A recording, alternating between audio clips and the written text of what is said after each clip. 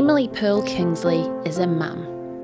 A pretty amazing mum. She says that she's often asked to describe the experience of raising a child with a disability, to try to help people who have not shared that unique experience to understand it, to imagine how it would feel.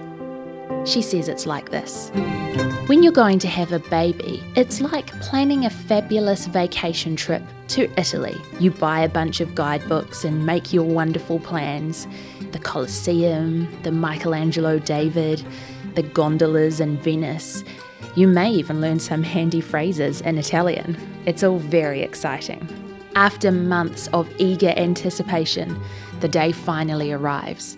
You pack your bags and off you go. Several hours later, the plane lands. The stewardess comes in and says, "Welcome to Holland." Holland, you say.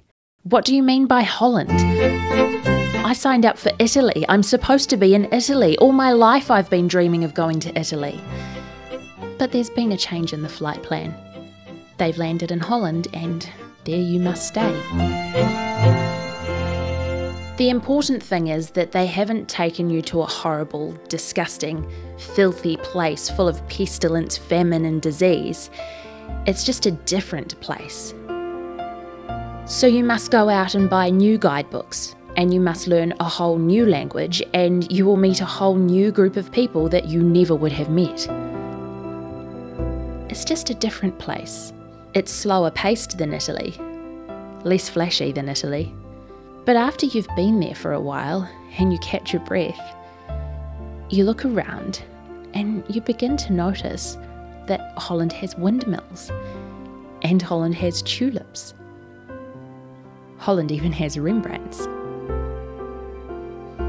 But everyone you know is busy coming and going from Italy. They're all bragging about what a wonderful time they had there. And for the rest of your life you will say, yes, that's where I was supposed to go. That's what I had planned. And the pain of that, it will never, ever, ever, ever go away. Because the loss of that dream is a very significant loss. But if you spend your life mourning the fact that you didn't get to Italy, you may never be free to enjoy the very special and the very lovely things about Holland.